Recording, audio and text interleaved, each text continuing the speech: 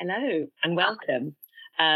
You're listening to A Conversation for Change with We Can Make and Onion Collective as part of Norwest Media Centre's Come Together project, exploring how we can connect through a mix of digital and physical or hybrid spaces.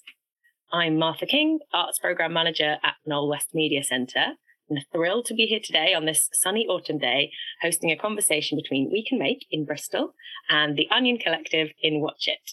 Would you like to say hi and introduce yourselves from Watch It first? Hello. Hi. So I'm Jess, one of the directors of Onion Collective. There are 5 of us, and I'm joined by Georgie, who's another one of us. We're coming to you from a pod, a small pod on the top of our new building. So that's quite exciting. And we've just been chatting about this cargo net that was installed yesterday. So we're pleased about our space, slightly bouncy. That's amazing. So you're sitting on a net suspended in one of your pods. Wow. Yeah, exactly. And I'm here in Bristol with Melissa. Yeah, hi, I'm Melissa and I'm the director of We Can Make, which is our citizen-led housing initiative. And we're in our little recording studio at Norwest Media Centre, which has got a lovely, calm, hushed feel around it. So it's very cosy. Nice. And We Can Make and Onion Collective are both amazing examples of initiatives or organisations who are making the seemingly impossible possible. Can you just tell us a bit about what you're working on right now and what you've recently been making happen?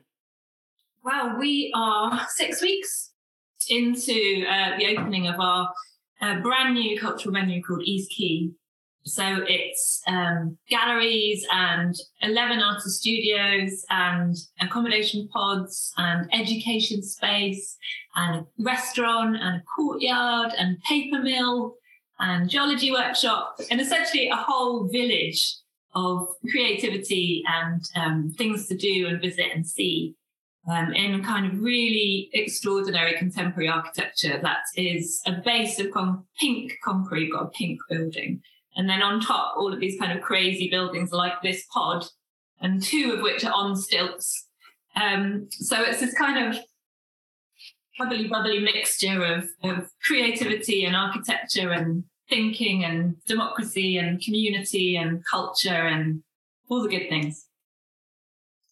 Amazing. And I came to visit a couple of weeks ago and was absolutely blown away by how amazing it is. So everybody should go and visit for sure. And Melissa, would you like to say a bit about We Can Make? Yeah, so We Can Make is all around unlocking microsites for community-led affordable homes. And I've actually just come from being on site today with one of our first homes that's being built. So I was watching, so we were using modern methods of construction, which is kind of digital fabrication and design tools. And so we've got these kind of wooden timber cassettes that fit together a bit like Lego. So I was there with Tony, one of our first future residents, live on site, watching the wall cassettes that she made in our factory being assembled and put up.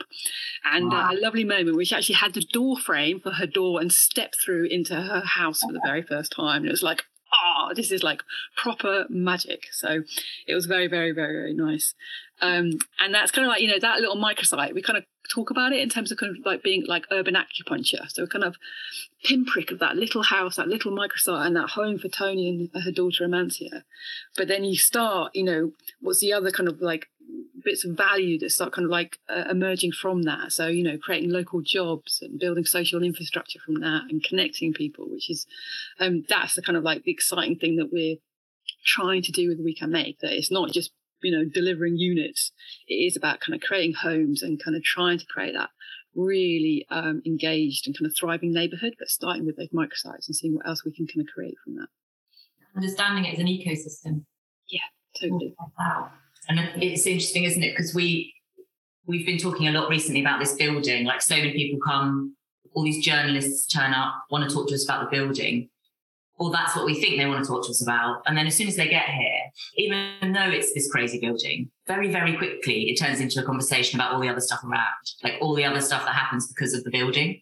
And the building's good and fun and it seems like the big thing, but actually it's like the things that are possible as a consequence of the building that matter, really. They don't tell the architects that. I mean, totally, yeah. Like, We Can Make is a housing project, but really that's just the beginning of something. Yeah. It's absolutely all the wider relationships that it kind of unlocks and builds from it. That's where the magic is. Exactly. It's like the buildings are just the physical manifestations of all of the other conversations that you've had and all of the benefits and all the activity inside. So it's that's where the magic is, and then the buildings hold it. Can you say a little bit more about that magic, like in terms of your sort of approaches to making change in a way that's really community led, and how you work with communities? Well, we were talking about this the other day as well. So there's magic that happens in conversation. So my current favourite thing is that community is really just conversation, and it's different conversations that happens in different ways, whether that's on the doorstep or whether it's out in the street or at the pub or in the supermarket or in a room where you're having an organised conversation. But when you can bounce ideas off each other, it sparks ideas, and then the magic happens, and then it energises people. So when people have been feeling like, oh, the world is burning, I can't do anything about it, I don't know what to do, you need to be in a conversation with people who are saying, what about this, and then the energy goes pew, pew, pew, and everyone gets excited, and then it's like, oh, actually we could do that, because if we borrowed so-and-so's power tool and we used the materials that are over there, and we got Eleanor together who's really good at da-da-da, and then before you know it, you've got a whole project, and that's sort of how East Quay came about, really. In lockdown, I think we struggled as an organisation to continue to do and be connected to people. And we knew that was partly because we weren't able to do, a big meeting or events or these things, but actually it was also just the stop and chat conversations. Like it was the people you bump into crossing the railway bridge or whose dog you pet. And where in those little conversations, people say, oh, what's going on, East Quay? Or I heard this, is it true? And because all of that disappeared and the standing at the bar disappeared, we lost all of this connection, didn't we? And it was quite difficult during lockdown here. There's a lot more fear, a lot more anxiety. People got worried again about what was happening. Really not because, we didn't do posh formal workshop, but because we weren't just stopping and chatting. And so that, in lots of ways, that's all community is, isn't it? It's like the stopping and chatting, but to all these people who you would never really, they're not your friends in any meaningful sense. They're not going to come to your wedding, but you stop and chat to them. And that's the sort of web of it all, I think. So we sometimes talk about kind of deep hanging out. It's hanging out at the chicken shop and the tattoo parlour and the hairdressers and the community cafe. It's all of those kind of, that's where the ideas kind of bubble up from, isn't it? Yeah. I think, when we were just beginning with We Can Make, that conversation was really important. So we actually, we want to do housing differently. How do we do that? And so we actually did it as a chat show. So looking at ideas across the world and then hosted by 2 local residents to kind of almost interview the ideas. And then we used the game of snog, marry and avoid to test those ideas. So, grab a load of ideas from Singapore or Amsterdam, housing there. And then, all right, would we try that out in Null West? No, we definitely would not. Well, I'd snog that idea, but I'd definitely avoid that other one. And that's a really good point as well about fun that we learned early on. If only councils got a grip of this, but the reason why nobody comes to the poster that says, have your views, is because it's so boring. Like everyone wants to go to a quiz show that's snog, marry, avoid. That sounds brilliant. I want to come. And it's just that sense of fun. And it's the same thing about different perspectives and different voices. If it's fun, you get the different voices. If it's not fun, you get retired, bored, middle-aged white people because got nothing else to do. And they think their voice should be heard. And they're used to their voice being heard. It's normal. It's like, well, of course you want to hear my voice because my voice is always so if you want to turn that on its head and hear the voices that you don't normally hear, you've got to give people a reason to want to come to the thing, and it's fun and it's food and it's warmth and it's welcome. That's what brings people. And you mentioned there about some of the struggles around staying connected through lockdown. Do you feel that that digital tools can play a role in increasing participation? And I don't know if maybe Melissa, you want to say about with We Can Make, how you kind of managed or juggled some of that balancing between finding ways still to connect, maybe through different ways. Yeah, I mean, we felt this really sharply. Like on the eve of lockdown, we were just about to start a new project called Making Together. Because I think, part of things being fun and kind of participation being meaningful is about kind of making stuff together, isn't it? So, we had a project actually called Making Together, like trying to put digital construction tools in hands of community members. And we had a really great crew of local people recruited, and we were ready to go. And literally the day of lockdown was our first workshop that we were meant to be in the factory playing with all these tools. And so, we had to kind of pivot really rapidly, like a lot of people did during lockdown, and think about how are we going to do this differently, and how do we still get these tools out into people's hands. So, that was very much kind of making sure we could get kit out to people and working out, actually, one of the things was working out what buildings near people's homes people could go and get free Wi-Fi from if they kind of sat outside it or sat outside our building to do it because everything was shut. And getting kind of a mix of digital tools in terms of computers, design app, but then also some physical tools as well. We made some little models and kind of jigsaw pieces and Lego pieces that we could get out kits to people. And I think then it became, we had kind of a regular weekly check-in, and that became really kind of powerful space for everyone. And it became that kind of social support as much as designing something together. It had that kind of, became kind of crew, became family, and that was really important. So I think digital tools can help do that, but need to have a mix of other real things as well, or else they do feel a little bit abstract. Yeah, I mean, I think there's a couple of things we did here that, actually thinking about totally outside of Onion, but I happen to be the chair, because I'm one of those people who gets involved in everything and can't say no. But I happen to be the chair of my daughter's swimming club, like amateur swimming club. And when lockdown happened, we started doing, club night was always Friday night, like everyone goes Friday night to the pool. It's quite a big deal, keeps them all feeling like a team. And we replaced that with a Zoom call with absurd games, actually, always with absurd games. And ran it every Friday through every time we got locked down. And actually, I thought it was a bit of a pointless waste of time to begin with, but it became really, really clear that it was quite integral to some of not just to the friendships, which was important, but this sense of kind of, we're still all in it together, even though we're all not able to see each other. And for some of the kids, their mental health, it was really important. And when it didn't happen, or we couldn't get the internet working, a couple of times I missed one because I was at a funeral, it was really bad.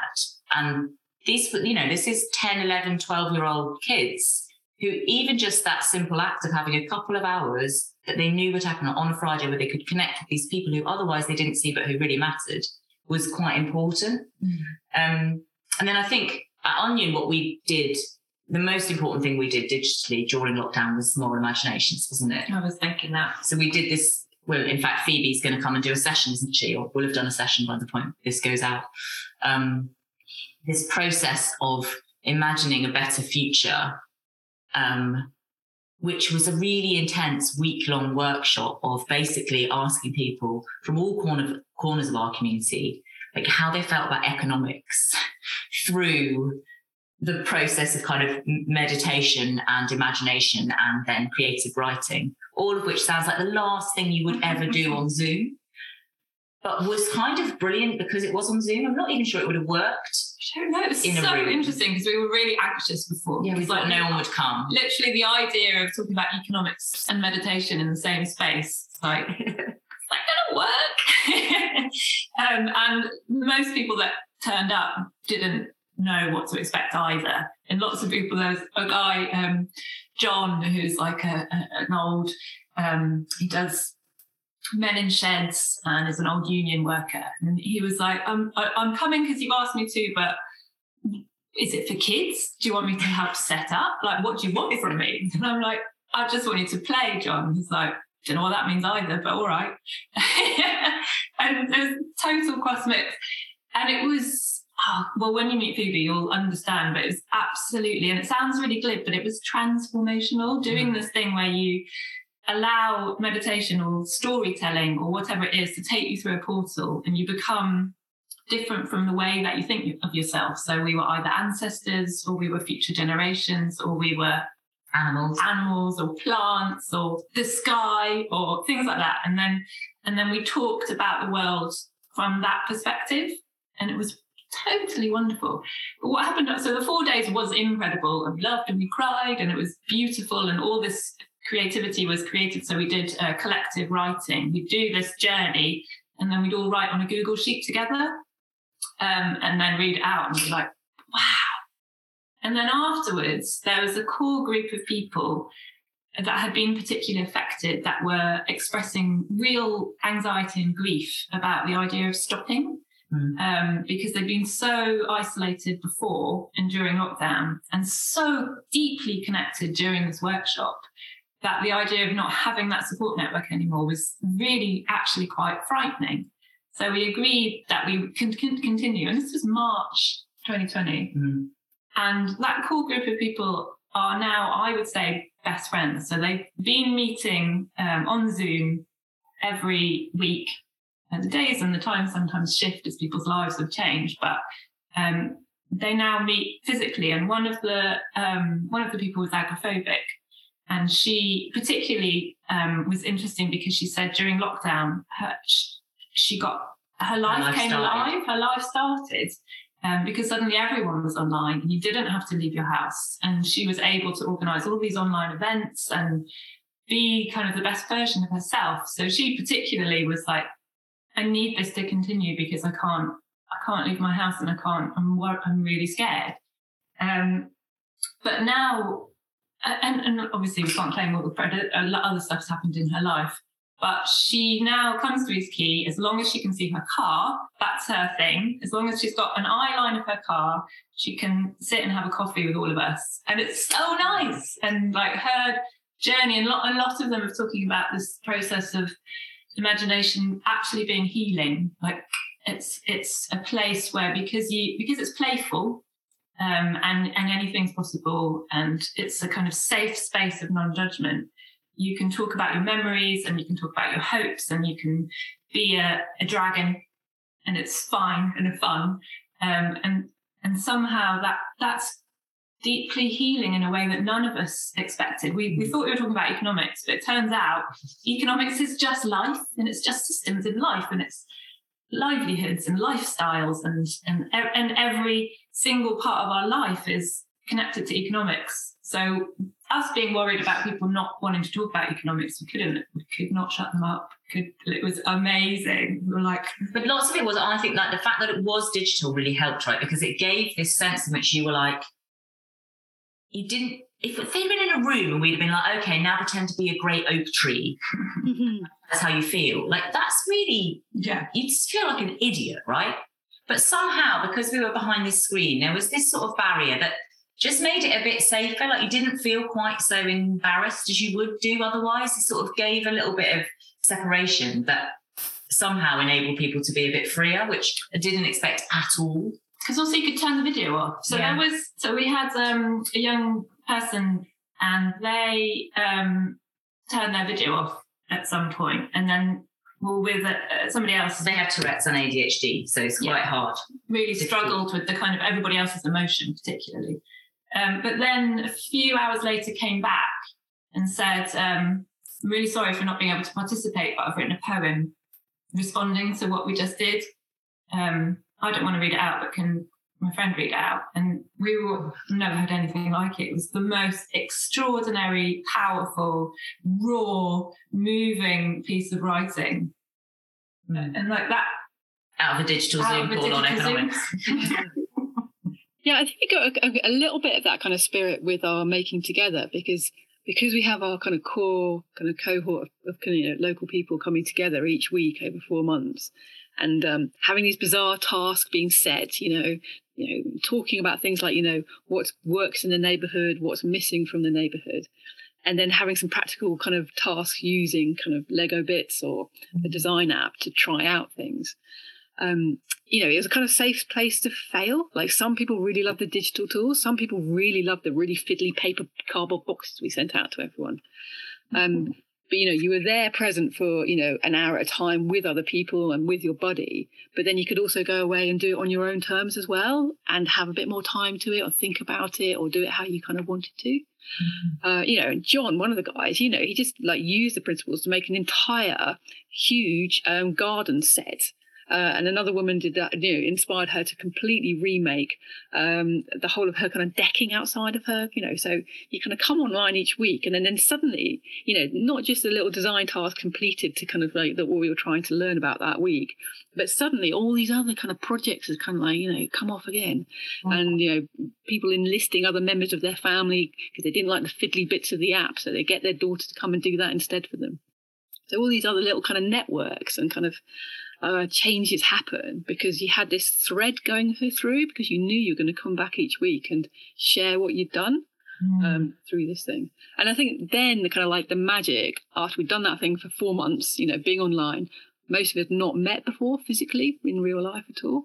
And then that magical moment when we were actually on site the first time with the design for a new pavilion that we designed together to actually build it. And that magical moment when you go, meeting in real life, which is just lovely. It's something very special. I think going through that experience of being digital and making all those mistakes and whatever else and forming those new relationships in that other space and then bringing that all to in real life, definitely richer. It's so interesting to hear how you've both been talking about actually the real value of kind of mixing or moving between online spaces and in real spaces and how you kind of transition from those and also maybe it almost sounds a little bit like what you're both saying, that maybe there's a level of freedom that people can find in the digital maybe, or it's also interesting to think about how we create those spaces of care, like you said, that actually it can feel like really intense and intimate online, and then what's the after? How do we really think about that whole journey and stay connected in that in between? And how do you transition people also into the in real life and moving between those? It really kind of throws up lots of interesting questions, I think. Do you feel like this mix of using a way of connecting between digital and in real life feels like a good way? Do you feel it has a future? Do you feel it can help more inclusive participation? Yeah, I think so. I mean, certainly I think that we were able to reach people who came to the imagination sessions that definitely would not have come to a physical thing, partly because they could just click a button and see what it was like and leave if they wanted to. And they could leave at any minute without anyone noticing, actually. So there's that freedom there. And there's also simple physicality, isn't there? I mean, like about a quarter of the people in this town have got some form of mobility issue that limits their capabilities. So, that's a huge number of people who aren't able or wouldn't necessarily be able, or simply can't get from even just 3 streets away easily to somewhere. So like that, I think that does really make a difference. But also I think there is this real question around, and one of the artists actually in this project, Martha, was talking about the kind of introvert-extrovert engagement and how actually maybe digital spaces enable different kinds of people to be part of something. East Quay is an amazing place, but it's buzzy and full of people, and there's music and there's things going on and there's always something, and we're quite conscious of that. Like maybe we need to start having quiet mornings where actually there isn't loads of music in the cafe, and we will really control who goes in the gallery, because some people really don't want that environment. Like I think it's great because I'm an extrovert, right? I get all my energy from loads of people doing loads of crazy stuff, but that's terrifying, actually. Hard work and terrifying for people who aren't like that, and that's half the population, even without even getting into the kind of non-neurotypical questions, or so I think the possibility for enabling access and spaces which feel safer or less scary or are roots in is for a much wider spectrum of people than we would traditionally have kind of tried to cater for, is really important. Well, it also allows the conversation to be global. So the artist that was with us on our Moral Imaginations journey was in Mexico City, and she was gently making drawings as people were having a conversation. And every now and again she'd say, I've made a drawing, do you want to see it? And we'd all go, whoa. And we wouldn't have had her particular beauty if it was online. She would never have been able to come. So there's a kind of geographic and an emotional connection that you get online that's lovely and new. I think you don't realise until you have something like a lockdown where you're forced. I think there's a ongoing challenge though, isn't it, to make it, ensure it still feels like a common experience. You can create those spaces online or in real life, but to make the kind of the role that somebody can feel that they can kind of step into that space and kind of, perform or participate. I think the sense that, equity is really kind of at the heart of that people feel they have got the kind of the tools and the means to do that. We kind of use a kind of phrase quite a lot about being kind of low floor, high ceiling. So making spaces or tools really easy to step in or pick up and start using, but then putting no limit on how sophisticated or what you might do with those kind of tools. And I think there's quite an art in holding that space so it still feels like the same space, so it's not fragmenting off. That some people that might still be struggling with the basics of Zoom, we're still holding those drop-in sessions now with kind of community members to go through the basics of that. But then other people who are doing really elaborate kind of stuff with using the stuff to really design and make things and do all sorts of things, from music or film or coding. It's like, how do you still feel that like it feels like a same space or a common space? And building the bridges and holding that in a way that feels still kind of like a kind of common endeavour. And I think I'm really aware of how you, as we're coming out of this kind of, lockdown kind of time, how you create those, equitable spaces. Do you think it's a short-term problem, though? I mean, it strikes me that we're all being all excited about this now semi-virtual existence that we've got. But like my kids don't think this is interesting. They live half their life online. Like they basically interact online all the time. Half of my 9-year-old's friends are via Roblox until it shut down and then the whole world nearly collapsed. But like they're already living this totally integrated virtual on-offline existence that we can't imagine because I certainly didn't quite grow up with that. But I wonder whether, a generation or two from now, all these sort of how do we make it work and feel like it's okay questions will have just there'll be different ones, right? There'll be new equity problems. I think there might be more because, where we are, if you think about kind of community tech and infrastructure, it always feels like, there's a lot of stuff that we're kind of like, racing to kind of keep up where industry and commercial is.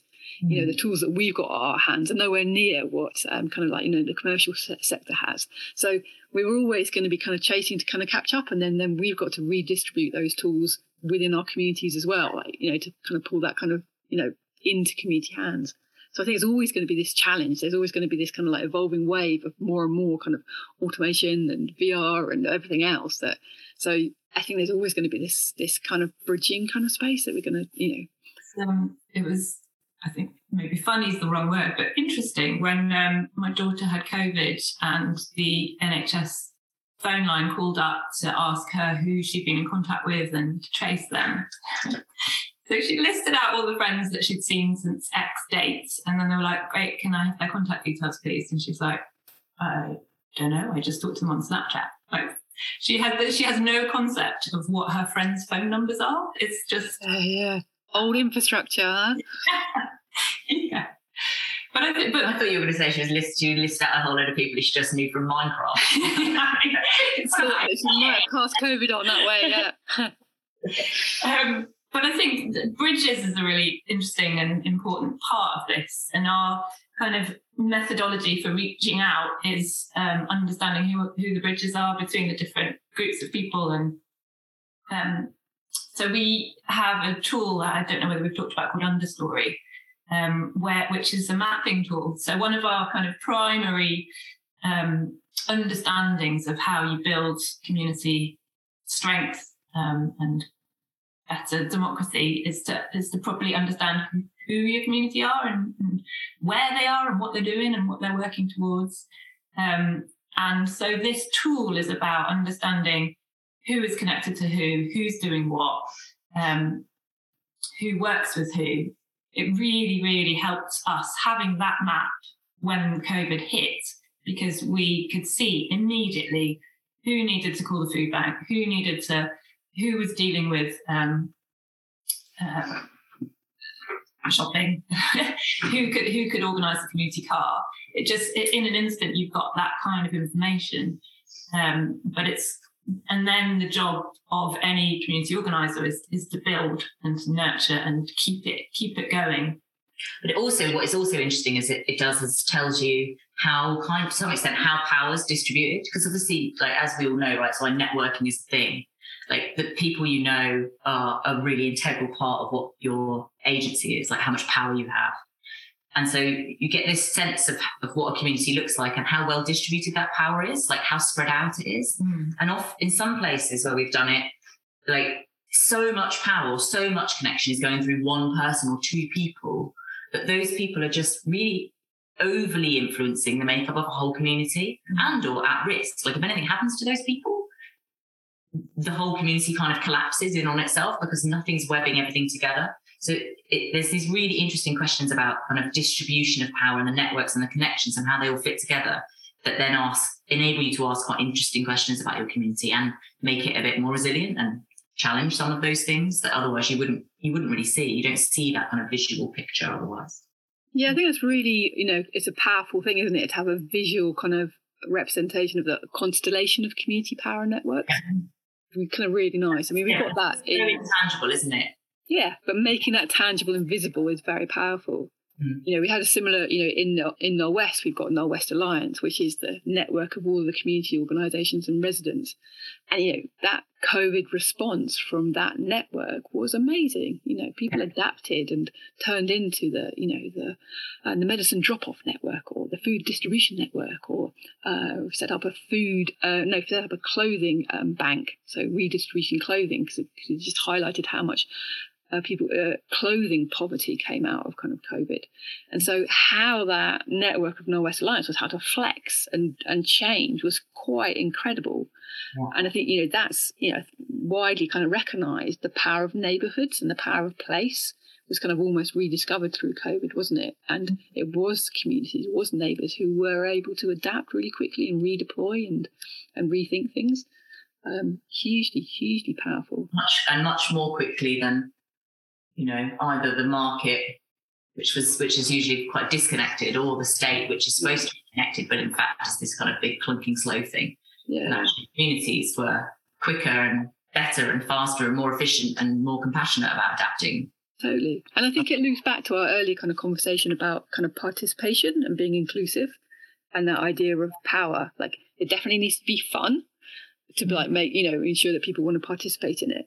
But it also, you need to also redistribute power. There has to be an impact, if it's, if there's no redistribution of power, then it's pretty empty, any participation in anything. So if it, to make it meaningful and worth anyone being involved, then it's got to kind of create an impact and change things, hasn't it? The whole thing about, God, no, I can't remember. Sorry, my brain's not working, but self-organised. So the fund brings people in. The mapping tells you who you need to be talking to, but it only becomes powerful and interesting as if whatever it is that you're doing is self-organised and not led by one organisation. So the way to get there is understanding people's passions and what they really, really care about. And that's again going back to where does the magic happen? It happens when people talk about their own personal passions and loves and feelings, and then that will spark the same with someone else, and then they'll say, we should do that, we should get together and do that thing. And then if an organisation like us can help support that thing going on, then you start to get some distributed power. Kind of energy flows, isn't it? It's kind of mapping and kind of shaping energy flows and kind of understanding them. To hold the energy and get people to realise that it is possible. And I think we had this meeting with some meetings along the way. We were showing around some architecture students yesterday, and we had this long conversation about changing the world and the end of neoliberal capitalism and all these things. And it ended up with the revolution will be small scale and distributed, which didn't sound very revolutionary, but is true, right? That is what will happen. Yeah. My new favourite phrase. It's not my phrase, but I do love it. Which is, the next big thing will be lots of small things. Yeah, it's nice. Yeah. I'm totally there for that revolution. Yeah. And I love how actually people is at the heart of all of this, and people's differences and people's individual needs, and also the importance of the connectors as well, and the people that labour and that resource and kind of tailoring and listening and kind of doing that connecting work. And that actually what it sounds like from the way both of you talk is that, yeah, digital can be useful, but it's just another tool. It's like one of the tools that you can use when it's appropriate and when it's most useful to a specific group of people. That might even be people who didn't think that that was the tool they wanted or would like to join a Zoom meeting, etc. But it's just that it's really interesting hearing you around the kind of attentiveness to people and community, and how a digital tool can help us map that. It can help us give us another way to connect differently. But it just feels like, yeah, maybe it's just, sometimes there's all that narrative like digital is like going to save us, and if we all enter the metaverse everything will be better and different. But it feels very much the way you're talking is actually the tech itself doesn't need to be crazy revolutionary. Like, you know, you said you all going together in a Google Doc was like useful at one point. It's like, how creative can you be in a way maybe with what you've got? It's just really another way of connecting. You know, everything we do really is that. I mean, we talk about attachment economics, but it's really just about these connections, isn't it, to people and to place and through time. And digital offers ways of doing that didn't exist previously, or brings in more people. But it's just this craft of connectorship. That's all it is, really. Well, I think maybe that's a good place to kind of wrap up there and say thank you so much all for a really interesting conversation.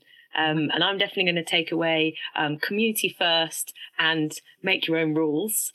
And maybe, I don't know if you each want to say like a closing, something that's really resonating with you, or maybe Melissa. Anything?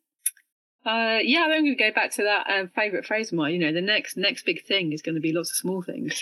And I'm really excited about all the small things that we're better connected to through some of these digital tools and all the other small things that we're growing.